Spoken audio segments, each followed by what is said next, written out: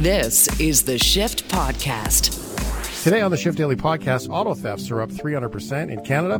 What can we do about it? Sergeant Greg O'Connor, an OPP officer with the International Association of Auto Theft Investigators, joins us for an in-depth look at car theft in Canada and how they go about it. Handy Andy Berard knows everything he can about his body thanks to a DAY genetic test. He tells us about the Telmegan test. Plus, is it time for seniors to have some fun on social media? All of that with Handy Andy. And are you okay with snails and more? It's all in the Shift Daily Podcast. This is the Shift Podcast. We've seen it in the news. In fact, I've shared an article for shiftheads.ca from Global's crisis on auto theft. Cars are being stolen all over the place. And I don't know, is it criminality or opportunistic? In today's world of buying new cars, we have a situation where there's not a lot of new cars to go buy. It's put a lot of stress on the used car market. Finding a mechanic in some places is very difficult because there are so many people that are just driving older cars because of a lack of supply and all the things that have happened in the last few years. So you take that and you put a squeeze on cars, and the people that want to take them from you and sell them overseas, they're also in a bit of a bind. They have to work harder too. Plus technology, plus opportunity, plus different driving habits because we're working from home. And that's where we welcome in Sergeant Greg O'Connor. He's with Peel down by Toronto. And in and around cars, you spend a lot of time chasing, not literally chasing cars, but chasing stolen ones too, Greg. Thanks for being here.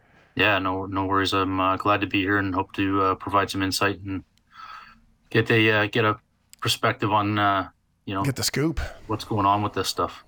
Yeah. So, cars, I mean, are you seeing it in your neighborhood that there are more cars going missing than we've seen lately? Absolutely. Not even just, I live within an hour's drive of the GTA, and it's affecting here. It's affecting, the province. It's affecting the greater Toronto area, and it's spanning across Canada. We're seeing the numbers are just climbing and increasing. It's one of those things. I'm out on the road right now as a patrol supervisor, and it's nothing for 3 or 4 cars in a night. The younger officers to come across them and query the plates, and they're stolen. With the rules and regulations and things that go on, we're not pursuing them when it comes into the safety of public interest and that aspect. But no, unfortunately, it's since the pandemic, it's driven a massive boom in relation to the supply and the demand of the vehicles, and we're seeing a lot of them. Unfortunately, way too many being stolen from the hardworking people that have them. Yeah, trying to pay for them, trying to keep them. So while we've seen, and I'm going to connect dots here, I'm not going to ask you about general crime stats because that's not what we're here for, but we have seen some of these other storylines about, violence on transit and, some of the different drug-related things and all of that. Tie that back to cars. When you talk about cars that are being driven that are stolen, whether it's joyrides or reselling or whatever's going on or committing other crimes, are we seeing these stolen cars being used to commit other crimes? And I feel like that's kind of like an old school look. Or are we seeing these cars getting taken to get put in a container and shipped elsewhere? I mean, what are you discovering there? Because I imagine it's indicative of who's driving the car when you run the plate. Yeah, no, 100%. We are still seeing the opportunity thefts that do come in where, the delivery driver leaves their car running and just walks up to the front door in a different neighborhood, or people walk in, run into the store just to get some food or take out food, stuff like that, leave their car parked with the keys in it running at the curb, or even if they just leave the vehicle running with the remote access now and stuff like that. They walk in and they believe that they have the key fob in their pocket, the vehicle is not going to be driven away. But we do see those opportunity thefts, but and we also see the vehicles that are being stolen to commit your central robbery aspect investigations in relation to your pharmacy robberies, your hold up robberies for banks, your cell phone store robberies, in that aspect. But over the years, it's astronomically blown up in relation to the exporting of the vehicles. The market is just, supply and demand has blown everything out of the water. And I would probably say, I can't give you specific stats in relation to it, but I based on my experience, I would probably say 90% of the vehicles that are stolen are at this time right now are probably destined for export. So I would imagine today's world, with the way VIN numbers work and the fact that you have easy access to all things VIN number. I mean, most people don't understand that you can, if you're shopping for a used car and someone says, you don't even have to ask them, hey, does it have air conditioning or does it have heated seats anymore? You can just go to a website, search the VIN number, and it'll tell you the whole trim line of the car. So you know what's supposed to be in the car. So access to data makes a big difference on the kinds of cars. We've seen that in Ottawa, where in neighborhoods that you would see that after a snowfall, all of the snow would be cleared right on the VIN. And people seem to, I'm assuming, go through the neighborhoods and take pictures of the VIN numbers, I'm assuming to do research and decide which cars they want to steal because they would carry the most value. Now, with that, though, comes, you can't just go province to province with a stolen car anymore and try to register it somewhere else. It's all connected. You can't do those things. There was a story in Surrey recently where that man got shot, and they found that car burned out a couple blocks away, probably a stolen car used in the crime, burned out for evidence. And that sort of old school gangster notion of cars. It seems to me, Greg, the only way to sell a car is to get it out of the country and get it out of that network. Yeah, no, 100%. The unfortunate part of this stuff is, and you hit the nail on the head when you talk about it, is, run a VIN through Google, check different things. I can tell you right now through the investigations I've done in auto crime, and, I'm going back in, so I'm still kind of back and forth with different things, and still assisting, the unit and agencies and stuff like that, and alliance partners, through the insurance agencies, through contacts, through networking with, Northeast IATI and the different things like that. And also just the experience. You get to know people over the years with different things.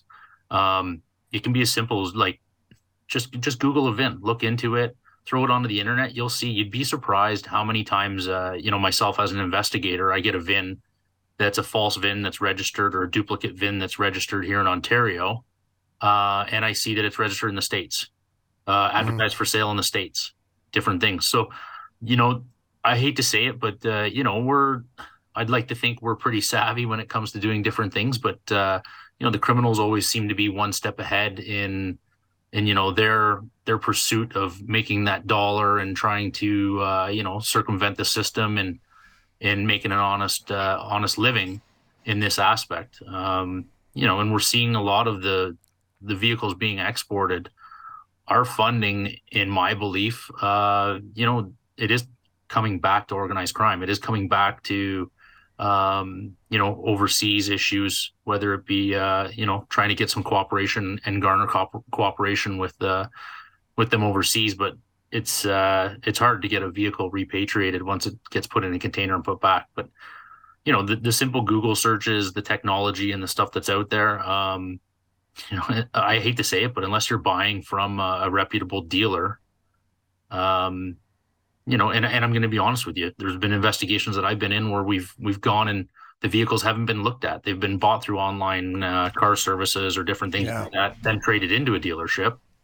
And people bought a vehicle from the dealership. We discovered that it's a fraud. And they're getting their money back. Of course, the dealerships are paying them, but it's ultimately costing the consumer in the end, in that aspect, right? Mm-hmm. And not to mention, if you're going to steal a VIN number, a bad criminal will take a VIN number off of a red F-150 and put it on a black Civic. A good criminal would take a matching vehicle type, look-alike, close to the year, same color, similar color, and do that. So when it comes up, they'll say, oh, no, it actually comes up as dark gray, not black. Oh, okay. Well, it looks black to me. I mean, think about that. How many times have you had that conversation when you go into the registrar and you're doing that work at the registry, right? So those kinds of things seem readily available. There was a story that we had when selling cars, and we were selling a Ford, I call it Ford Explorer. And we had all kinds of people reach out about the car. What's the VIN number? And we'll say, well, no problem. If you want to have a Carfax or whatever, we'll run the Carfax for you. Okay, well, I don't like Carfax. Go to this website. And then they run the VIN there. And they're even stealing money from you there because they have no intention of buying your car. They just own the website that you're paying $35 to run your car history. So I've seen that. We've seen that ourselves just in our lives. And so theft happens in many different ways and not just stealing your car because of these VINs and access to info. Yeah, no, it does. It's, it's one of those things. Get your car inspected by a trusted mechanic, somebody that you are willing to, sit there and whether they be a friend or you got to pay them a bit of extra money to get them to look at it. If you're going to go and buy something secondhand, you're buying something not from a dealer, a curbsider or whatever it may be, get the vehicle inspected and checked. The VIN numbers, they are, they're the birthmark of whatever the vehicle is, right? It's those 17 characters are unique to that individual vehicle. But I hate to say it, but the technology has changed, and it's the counterfeiting has definitely made us more aware of how easy it is. Essentially a lot of these guys, it's the technology's there now. You can sit here with a HP printer or a printer of any kind, and print labels right off your own, your Mac or whatever computer you have, for that vehicle, right? You can scan it as a PDF and, a little bit of doctoring and some paint and stuff like that. Or if these guys are really good at it and know what they're doing, they're fabricating all these things. So the technology is definitely changed, obviously, and there's no fewer and far between anything with a key start with convenience, right? We all want convenience. We all want technology. We'll see what happens if we do go to an all electric system and stuff like that. And see what happens in that aspect. I'm sure there's still going to be some way to circumvent the system, whether it be through obtaining the vehicle by fraud or different things like that. Well, it is, technology, like you said, has changed so much. Detective Greg O'Connor, he's from Peel Region. The technology, the old smash and grab, right? The old screwdriver to the ignition of the old days, the old the movies, reaching under the dash and connecting a couple of wires and driving away. Those days are long gone. With apps and everything else, is that as an officer, is that incredibly infuriating to know that these guys can walk up to cars and just go scan, scan, scan in a matter of seconds, be driving it away, and they're not having to do smash and grab. They're basically just getting into it and the car thinks that they have a key. Yeah, no, absolutely. It is frustrating. And I'll be honest with you. It seems to be kind of a repeat cycle with a lot of this stuff. It's like having a shower, right? Rinse, lather, and repeat. With a lot of these individuals, or like the skills and the trades they do. Technology's made things so easy. Whether they're amplifying a signal, which is commonly known as like a relay theft. A majority of a lot of the ones that we do see, though, are still the physical attacks, where they're still going through the driver's door, circumventing the tumbler, and then plugging into the OBD port and stuff like that, driving off. We do see the amplified response and stuff like that. But yeah, no, 100%. It does get frustrating. The technology is there. There's a lot of things that people can do in relation to that. It's there's no finger pointing in this. We can't sit there and finger point to, a manufacturer or legislation or, different people. It's kind of like a cooperative effort on everybody's behalf. If you have a garage, put it in the garage. Some people don't have that fortune, but as silly as it is, and I've seen it before, like, it's a deterrent, right? Throw the old school club on.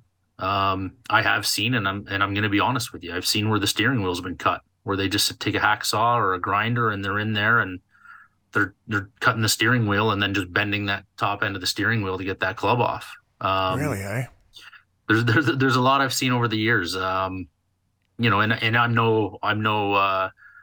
no expert or anything in that aspect. I've got a lot of experience and some good projects and had some great teams to help, us obviously with some great accolades that we've achieved as a unit.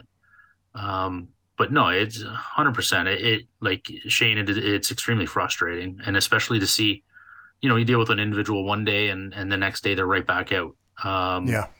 And again, and we do see a lot of that stuff. And I know across Canada, and I know the OACP, Ontario Association of Chiefs of Police. There's been discussion in relation to bail reform and a bunch of other hot topics. The $51 million they want to put into combating auto crime and putting the tools in place and doing these things. All the services now that are stepping up, investigating auto crimes. Up until this, probably the last 8 to 10 months, there's 2 services in Ontario that were investigating auto crimes, Peel and York. That's it.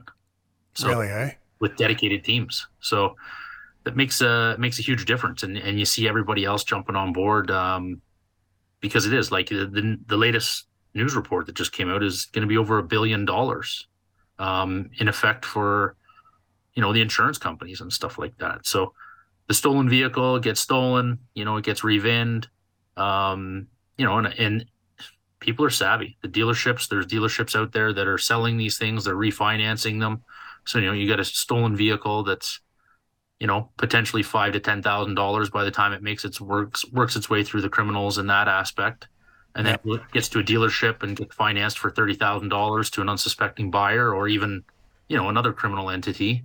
Or organized crime group in that aspect. They do that, and it's a way to kind of filter and launder money with in-house financing or, even through financial institutions, right? I've heard that. Yeah, you got guys. They'll go and they'll buy a car. They'll get a loan for a car, and they'll take that car and they'll put that car away, or they'll sell it, or they'll refinance it through somewhere else, and then they take that cash, they invest the cash into something else, and then they pull that extra cash back, and then they pay off the car, and that's how they launder money. Like it is full on criminality when you dig into it. Although, Greg, personal question is that, I mean, you see these people. Okay, so there's the odd person that buys a car, like you talked about, that the steering, they go in there like, hey, here's my new car. And you're like, as a police officer, it's stolen. They're like, how did it? I had no idea. And then you have to say to them, your steering wheel was cut with a grinder when you bought it. That should have been your first clue. Okay, so that one's obvious. We'll leave that one alone. But then you have these other folks. You have these other folks that it's the 4th car that you've found in your unit in the night. It's another stolen car. And it's maybe a repeat offender that you've already talked to, like arrested, chased, whatever, 5 times this month. And then you see that person sitting there. I mean, you didn't sign up for this to be anything. I always use the word guardian, but you didn't sign up for this to be anything but of service to the community. And then you can't say anything to that person to make him feel better, because you're going to be blatantly lying if you said that you're special and this is the only time this has happened today, right? Like now you're going to be lying to them, so you can't do that. Yeah. And yet at the same time, you've still got to find that in your gut to be compassionate and empathetic to what they're going through. That must be really the hardest part of it, is the humanity of it, even though it's just a car. Yeah, it is. And, I'll be honest with you, and us doing our backgrounds and our checks and different things like that, when we do find the revinned vehicles or, the stolen ones and stuff like that, and you feel for the people that, legitimately went and spent $30,000 and bought a vehicle because somebody gave them a sob story that, they're knocking $10,000 or $15,000 off the car because they need to go back to their, say they go back to their home country because they need to offload the car, they're out money and all these different things. And you can understand those people. They're not mechanics. They're not ones that go and look at the vehicles. They're not going to be ones to inspect it. They get two keys with the vehicle, different things like that. You show your empathy and your compassion to those individuals when you come across them. And I'm going to be 100% honest with you. There's times where we go and, you're taking a Range Rover or a Porsche off of, can be anybody from 18 to 40 years old that doesn't have a job, that is living, somewhat on assistance, or, they're living their life through other criminal means, by trafficking drugs, or they're involved in stolen property or break and enters or different things like that. It's unfortunate. We do have things where, people are driving these stolen vehicles, they commit crimes with them, and they ultimately, meet their ends by criminal aspects, and they crash, and then we inspect the vehicle, and it's like, okay, well, all right, well, we determined this is a stolen vehicle. It's a revamp. There's other ones where, you go out, you find them, and they're into the criminal aspects, the criminal means. So it's a lucrative thing. And those guys, like, you change your hat. It's no different than, our daily job. You go and you deal with different things. You hold the door open for people. You have a conversation with them. I'll tell you right now, and you ask anybody, I'm a pretty social guy. I'm out doing a lot of things, involved in different things. I'm involved in IATI, because I choose to be. It's a great organization. It's got some great leaders in it, and people that support and network people. It's the same thing. I'm involved with Special Olympics Ontario, with our law enforcement torch run program and stuff like that. So you learn to be compassionate in dealing with different things. I had a unique upbringing. My father was a funeral director. So, I grew up in a small town in that aspect. So you come and you deal with things, and that's helped me with my career and my training as well. I got on when I was 21 years old. So you do the different things, you get the compassion. The toughest things, I'll tell you right now, as a police officer, and what I've signed up for, is probably going and doing your next of kin notifications. They're probably the worst. And I grew up around that stuff. So it's hard when you're going and knocking on a doorstep. You can't help but, choke back and get a little emotional at times. Right. So, we sign up to do the job. We do. And to make a difference. And, we always sit there and we say, the new guys that come to our shift, we ask them as well, like, why'd you want to do the job? Well, I want to make a difference in my community. I want to do different things. Well, do you want to arrest bad guys? Do you want to make a difference in the community and provide, safer streets for people and stuff like that?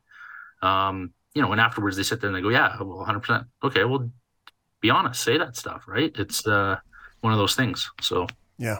Own it, declare it a little bit. That's a good advice for young people too, is that sometimes you just have to declare it to make it be, right? Yep. Yeah. And so important. And don't be afraid to admit when you're wrong. So if you're wrong, you're wrong. Own it. Step up. You gotta, you're given, we get, you take the oath and you swear the different things to be able to sit there and say, okay, yeah, I want to do these things for the community. I want to do different things.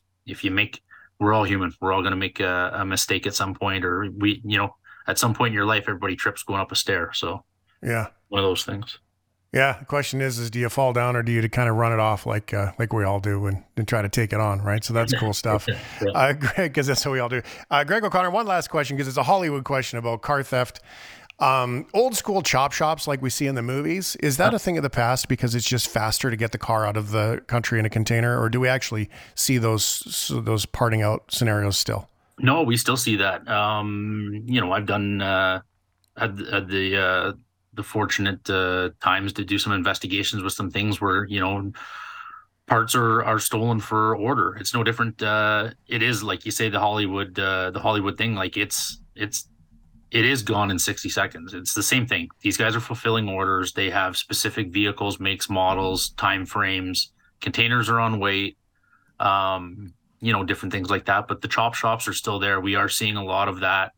When it comes to the crash vehicles, the different things, you're not trying to be brand specific or anything like that. But, the more the vehicles are out on the road, then, the number one sellers, your F-150s, your Civics, your different SUVs in that aspect. I don't even think many car manufacturers are actually legitimately making sedans or sport cars anymore, right? Everything seems to be going to a hybrid SUV or pickup crossover or something. Yep. Yeah. So we do see a lot of that in relation to the front clips, motors, transmissions.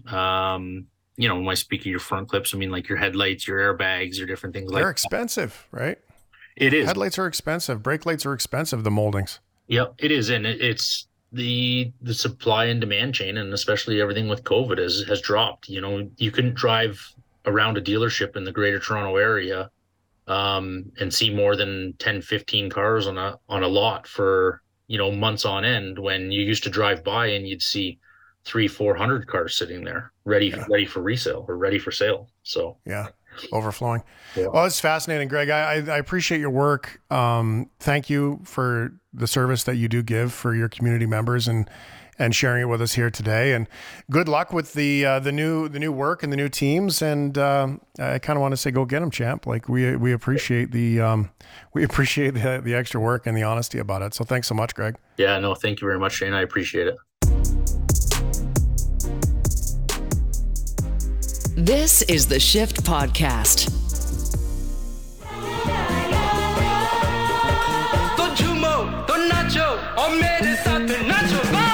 I am a disco dancer. Yeah, I am a disco dancer. So Maury Povich has launched an at-home paternity test. It's called The Results Are In. Perfect. And Handy Andy's launched his own paternity test. I'm just kidding. Although Andy did a DNA test, and turns out he's Irish, so it worked well. Yes, that's actually true. You watched the video. I love that, Shane. I didn't. I was just guessing. I was trying to be funny. Hi, Andy. Really? How are you? Yeah. Did you really guess that? Because in the results, and we'll talk about this, but in the results, I did an at-home DNA test. And when people think about this, I know they automatically think about your ancestry and what the DNA test will tell you about that. But this one actually takes it a whole next step. They'll tell you your predisposition to certain diseases, your personality traits, wellness traits, pharmacological compatibilities, like what kind of drugs would work for you and which ones you should avoid. And so I saw this test and I'm like, wow, it's taking all of these different things and factoring them in one test. Could it really be valuable? So I took it. And sure enough, it does talk about ancestry, and there was a little bit of Irish blood. It was about 9%, Wow. which is interesting because I'm Punjabi, I'm East Indian. My family is from India, but the British did come to India. So there was a breakdown that I did have some genes that came from the UK and some from Ireland. So things you learn about your genes that you would only know from taking a genetic test. About your newfound Irish descent is that some Irish would be offended by the fact that you said that the British came, therefore I'm Irish. That could get you into a fight, just to be clear. Not everybody, but some. And yeah, cool. Hey, maybe we're related. Maybe that's why we get along, buddy. Maybe we're brothers. It could be. But here's what I found interesting about this test, because I talked about this a long time ago when I first heard about it. And the way it works, you can actually buy this on Amazon. It costs $200 for their ultimate test. And it's basically, they send you this kit.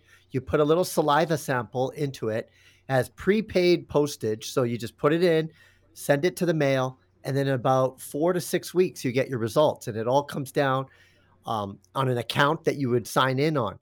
And it tells you a lot. For example, your dependency on alcohol, nicotine, and caffeine, all three of them, you can learn how your body reacts based upon your genetics on all three substances. And from mine, the results came, Shane, that for alcohol dependence after prolonged consumption, I have higher than average likelihood of excessive alcohol consumption, which when I think about it, kind of makes sense because I don't drink often, but when I do, I drink a lot. And it's all in my genes, so I can blame my dad for that one. Yeah, I'm gonna blame my dad for that one. It's on his side because every time I would go drinking with my dad, and I'd be like, "Hey, should we have another one?" He'd be like, "Son, can't fly on one wing." So that's very good. That's good. I think I know where it came from. Yeah. Okay, so online tests, you do your thing, you send it in. Aren't you a little bit afraid that your results are just going to show up in ChatGPT and somebody's essay for high school one day? Yeah, and this is a great question, Shane, and something that I wanted to look into because when we're talking about DNA, privacy becomes a huge concern because there was a company that just bought Ancestry.com, and now they have access to that entire genetic pool. The thing about these genetic tests, and I looked really detailed into it, and this one, Tell Me Gen, I looked into their privacy policies as well. What you can do is you can get the test, get your results, and then tell them to delete your results so like they don't even have access to it anymore. Or you can consent that they can have access to it, but it's anonymized. So they have your DNA, but it's just for their data set so they can look, because a lot of it's using AI and artificial intelligence to go through all of these data of all the gene variants. So you could allow it for that, or you could say no. So you can be completely anonymous. You can ask them to delete it, or there's other websites where you could donate your genes to put it to find out if you're connected to other people. So it's really up to the individual and what you want to do. But before you picking one over another, you definitely want to look at their privacy policies, because we're talking about like the what makes you you. So you want to make sure you protect that DNA in the event for not just yourself but for your family too, because that's how they can link back to you, is through your DNA, obviously. I just feel like there's a moment where you're walking downtown Vancouver through the thriving metropolis of Surrey, maybe, and there's this little tiny bearded kid with jet black hair in a white V-neck T-shirt walking towards you, talking about gardening and automatic sprinklers, and you see this kid walk by and you're like, whoa, what happened? Oh, that's where your DNA test went. They cloned you. Well, there's been some very interesting stories about these genetic tests where people find out that their dad is not their real dad. I don't know if you've ever seen some of these stories online, but it's interesting that Marvy Povich got into that with his own kit now to Yeah, his see own if you're kit, the yeah. father. Yeah, I Oh, think those are that amazing videos. no, it's like It's the it, worst it, of TV, but it's so good. it is so good. It is so good. But these, I'm very, very impressed by how far this category has advanced over the last couple of years.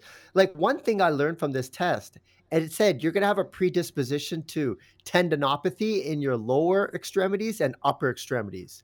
And I have Achilles injuries and wrist injuries, and it came up in this DNA test. And something like that's really valuable, because I know that when I exercise, I got to be more mindful of not, using heavier weights or giving myself some more recovery time, because I just have a genetic predisposition to having injuries in my tendons. I did not know about this. I suspected it, but a test like this would verify something like that. So it can be very, very useful having these kind of tests. Even food intake control. It said I have a high tendency to overeat. And that kind of information is inside your DNA. So it makes me realize that I can't eat to when I'm full, because I naturally will just overeat. So a lot of this information can be very valuable. It's going to be difficult to prove it, to believe 100%. Because, when you get your dog tested, you do that stuff, and it's like, you have a Great Dane. And you're like, nope, Yeah. pretty sure it's Chihuahua. Like, they've got it wrong before. And I find I'm a little cautious, because it's great that it sets you on a path with things like, blood glucose, diabetes, all those things to be careful. I mean, that's never going to hurt you to back off sugar, right? So that's a good thing. But it could set in, we as humans spend so much time seeking evidence to find our righteousness. And I find that this conversation gets a little bit dangerous when it just coincidentally could reaffirm something and not even be accurate, and be like, oh, yep, I'm a slow learner or whatever. And then you tell yourself that for the rest of your life. And that, that could be concerning. Although I know why you did this. Like, I know why. Like, I'm going to call you out now, because you can tell, according to this test, whether or not you will go bald. And you have this big luscious head of hair. Yeah. And I know why you did it, to find out if you were going to lose it or not, didn't you? Admit it. No. I'll tell you the reason why I did this test. It wasn't, but it did say that. It does tell you if you'll go bald. It says I have a low probability of going bald, and I do have a head of hair. So that was right. The reason I did it, Shane, was every time I get my blood tested in a lab, it always gets flagged for my blood sugar. It always comes up. And the doctor always asks, like, do you have a family history? And I'm like, yeah. And he goes, yeah, well, it's just kind of, your blood sugar seems really high. So then I was like, well, this test can measure your blood glucose levels. So then I was like, oh, I'm going to take this DNA test. And sure enough, it says that I'm going to have higher than average blood glucose. just at the DNA level. So this is very, very helpful because now it's going to change the way I eat. I'm going to try to avoid sugars because when I talk to doctors, they're just like, it's just in your genes. But I really wanted some kind of a solution on how should I eat, knowing that, I'm pretty much pre-diabetic. I was born pre-diabetic. So how should I eat? And this test kind of confirmed what I thought and what my blood tests were suggesting. HandyAndyMedia.com, shiftheads.ca. You can see the video there. Follow Andy's YouTube channel too. That'd be great. We got a text message from the Sandy Man in Cochrane. Andy, he says this, with your DNA test you did and your Punjabi background, now with 9% Irish in it. He said, with Andy's newfound Irish background, he'll be planting more potatoes in his garden. That's right. Yes. and changing from skipping to river dance. So there you go. Maybe that's where all my footwork comes from, right? That could be it. I love that. See, it all makes sense now. Yeah. Watch the video if you want to learn more. Andy did a DNA test, and it was less about, there was heritage in it, but it was less about that. It was more about predisposition, which is fascinating. It's in the video at shiftheads.ca for you to check out as well. Okay, next here on the list with HandyAndyMedia.com, influencers come in all forms. In fact, we have a conversation scheduled for later this week or early next week about influencer babies that were forced to be influencers because they were born into because their parents basically posted their entire lives online because we've been doing it that long now. And you're going to the other end of the spectrum in this conversation, though. You're going into the let's call them more veteran users of the internet. And you have a real cool name for them. Yeah, one of the hottest trends in social media right now are grandfluencers. So these are senior influencers who are jumping on to the creator economy, which is growing like crazy right now. The creator economy is worth $250 billion today, and it could double in size to $480 billion by 2027. Now, typically when we think about creators, we think about people within the ages of like 18 and 29, but people 65 and plus are joining social media more and more. Back in 2014, there was 21% of people, 65 and plus were on social media. In 2021, that doubled to 45%. So it's no wonder that you're seeing these older social media users start to create their own accounts on both TikTok, Facebook, and Instagram. And it makes a lot of sense because when you're talking about these older creators, they're just inherently more authentic. They have a lot of life experience, they have a lot of skills, and they're not only creating a community around people their own age, but younger people are starting to gravitate towards these older content creators and following them, and they just find that they're very interesting people because they're authentic. You can relate to them. They're like your grandparents, except they're online. And I think this is a really wholesome part of social media that a lot of people should take notice of. It's a fascinating notion. Although my nephew, who is a millennial, and he says that my parents, the boomers, killed Facebook. Facebook was cool until the boomers showed up. Are we looking forward at a boomer destruction of Instagram now? Well, it's interesting because the boomers are on Facebook, but there's not much engagement. They're not creating the content on there. They don't have that same kind of content. It's sure, the like older, memes, though. Can tell you that. Sure, like posting well, they memes. love the memes and sharing that, but they're not creating that inherent content of, say, their skills, their passions, and interests that they have.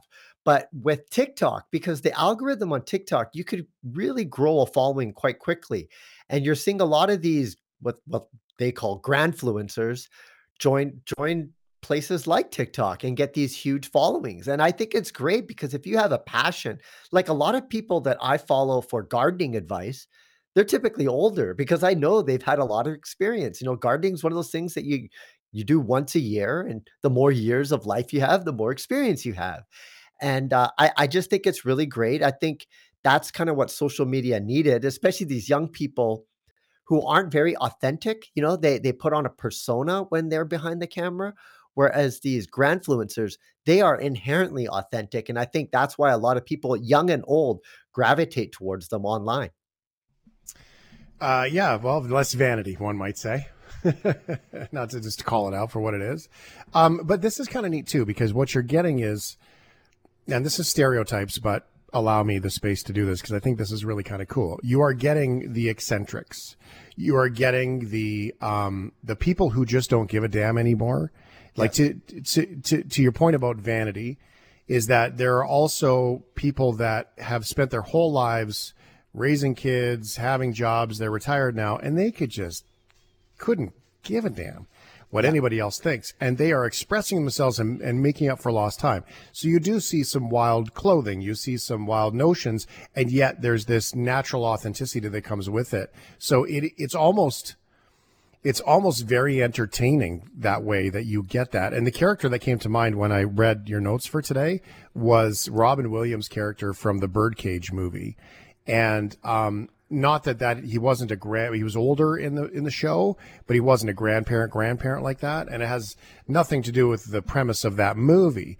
But that sort of character, don't care what anybody thinks, I'm just going to be me and share it with the world now.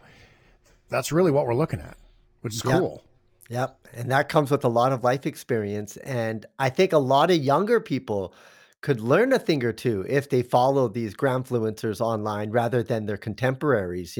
Follow people that are different from you. You might learn something. And I think that's a really good thing about it. Is this, do you, in your eyes, from what you've seen and following this topic, that it maybe starts to reinvent the listening to old people stories? And I don't mean the cool stories that are, social media savvy. I mean more the back in my day, a new way to connect with some of these, older generation stories that sort of have been lost for a little while. And I think we're losing that art. I agree. For me, I follow carpenters who have little tips and tricks, little handy things that they've learned on the job site. Things that I never knew that you would have a hand-me-down that maybe your grandfather or your dad or your uncle would teach you maybe one day. Here now you can learn a lot from someone like that, or even cooking and recipe ideas. There's just so much stuff online that older people who have time can contribute. And the fact that they are is just a really refreshing thing to see. This is so cool. HandyAndyMedia.com. Give it a go. Andy, can you share on the Facebook group a couple of those older Gramfluencers that you're talking about, just to give some examples about what it is that you're looking at too? Would you mind? Yeah, absolutely. I would love to. Okay. That'd be cool. All right. So there you go. Check it out. And you got to watch the video where Andy finds out that he's Irish. So, and so much more. Thanks for being here, brother. Thanks, Shane.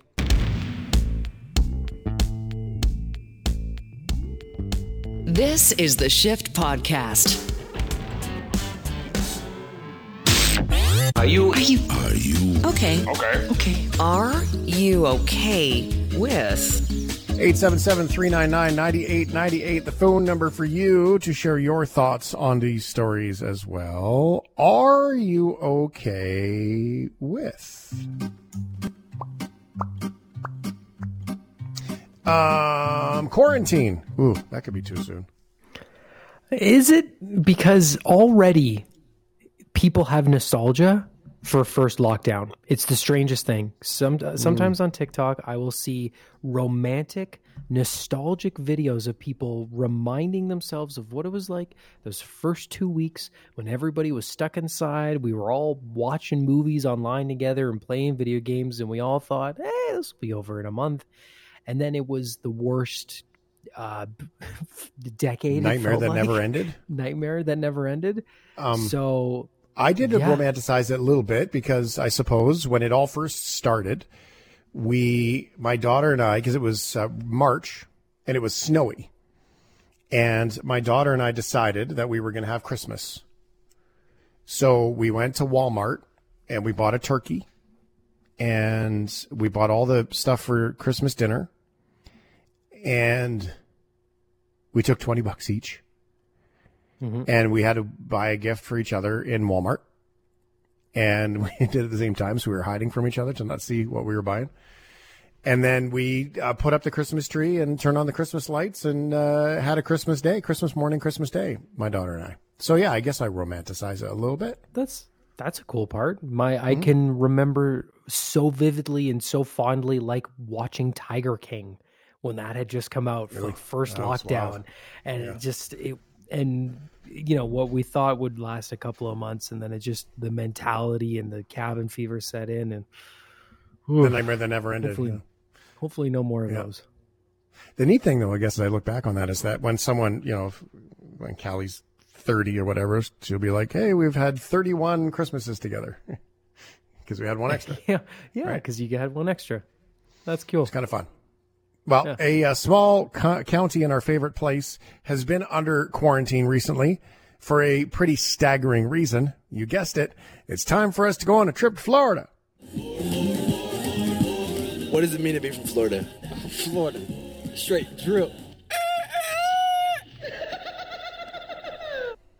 A part of a Florida county was placed under quarantine last week as officials responded to a recent giant African snail sighting in the area. Yes, you heard it correctly. A Florida county was under quarantine because of a snail. They'll crawl all over your house. They leave slime trails all over the house. Dr. Trevor Smith is with the Florida Department of Agriculture and Consumer Services. He tells us so far they've found about 190 of them. The state set up a quarantine zone in Miramar, south of Pembroke Road to the county line, and on each side of the turnpike. There are also 2 treatment areas to eradicate the snails. It's an agricultural pest. If it's a fruit or a vegetable that you or I like, the snail likes it also. They feed on landscape plants as well. Dr. Smith explains, aside from eating at least 500 different types of plants, the snails feed on stucco homes for calcium, and they pose a health risk to people and pets. Wow, they suck on your house. They will literally eat the siding off your house. Huh. That was from CBS Miami, by the way. Ooh. I feel like... Yeah. You think so? Should we? I'm feeling what you're feeling. Because it was CBS Miami? Mm-hmm. We should. Yeah, okay.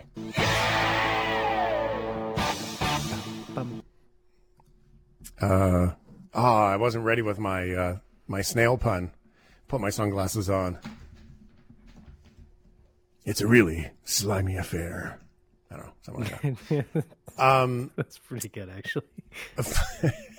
Florida's agriculture officials have contended that the giant African land snail, or contended with the giant African land snail before, and in the past referred to it as one of the most damaging mollusk subtypes in the world.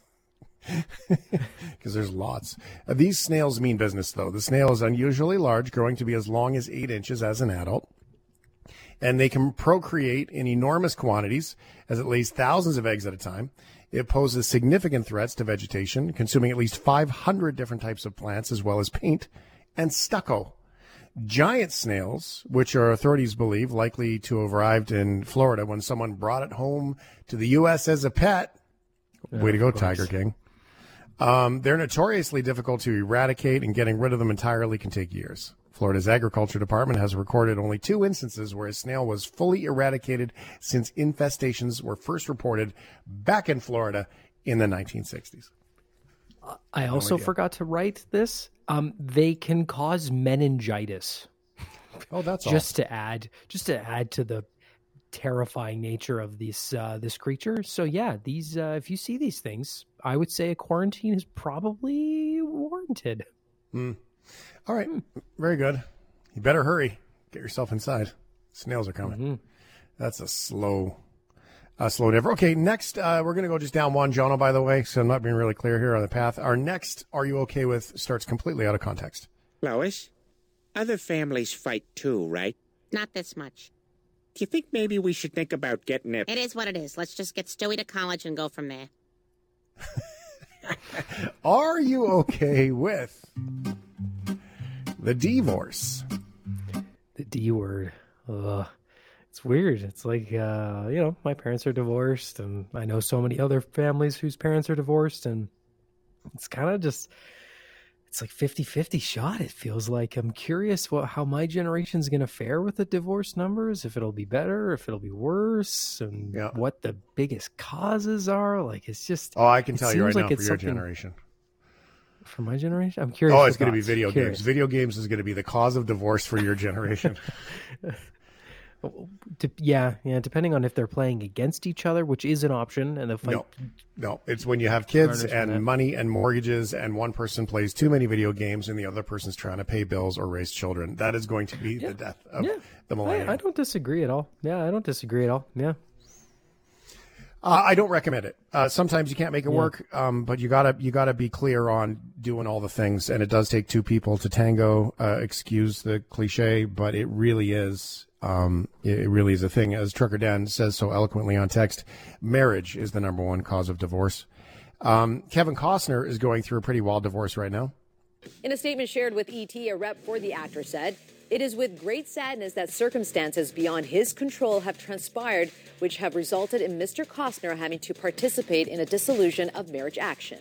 Meanwhile, a report by People claimed that Costner was not the driving force behind the decision to divorce, with a source telling the outlet it was not anything that he wanted or sought, and if he could change the situation, he would. That's from ET Canada, by the way, and it's only getting messier. That's not a typo. That's just messier in French. Oh, right? Yeah, good. It's getting messier. In a court filing submitted Friday to the Santa Barbara County Superior Court, Baumgartner asked the Yellowstone actor to pay $326,300 a month in child support for the three shared children. That's $100,000 a kid per month, which is $30,000 per week per kid per month. She also reportedly requested $460,600 in lawyers' fees and $197,400 in forensic accounting costs. According to NBC News, who obtained the legal paperwork, Baumgartner, 41, also wants Kevin Costner, 68, to pay for private school tuition, extracurriculars, and health care expenses. Those ones are pretty typical. Baumgartner claimed in court filing that she has no income as a result of being a stay-at-home parent. She wrote that because of Costner's long-term, exceedingly high income, the family's lifestyle is extraordinary. Earlier this month, Costner complained to the court that Baumgartner has not moved out of his Southern California house, despite a clause in their prenuptial agreement necessitating she vacate. Ooh, fancy. Ooh, yeah, no, like the deal was that if they broke up, that was his house. He got to keep it, and now she's like, meh, I'll stay. It's going to get messy. That gets ugly. Messier. It's going to get Messier. Messier and Messier. Yeah, that's ugly. That's not cool. I feel for the guy. And, a whole other conversation about how the system really does not support men by its design in this either. And it is difficult as the dad in some of these scenarios to even get a voice. It's wild. I'll never forget the time where we had a moderator, and the moderator actually said to my ex-wife, she said, "Don't worry, the children are better with the mom anyway." And this was the moderator. And fortunately, my ex-wife had integrity and came to me and said, we need a new moderator. Because that's not cool. Now, clearly, that doesn't happen for everybody, so I was lucky. But I don't recommend it. Although, if you need to start over because it's not working, be clear on it, or you pay the price for a long time. Thanks for listening to the Shift Podcast. Make sure you subscribe, rate, and review the show, and share with anyone you like. Get it on Apple Podcasts, Google Podcasts, Spotify, and CuriousCast.ca.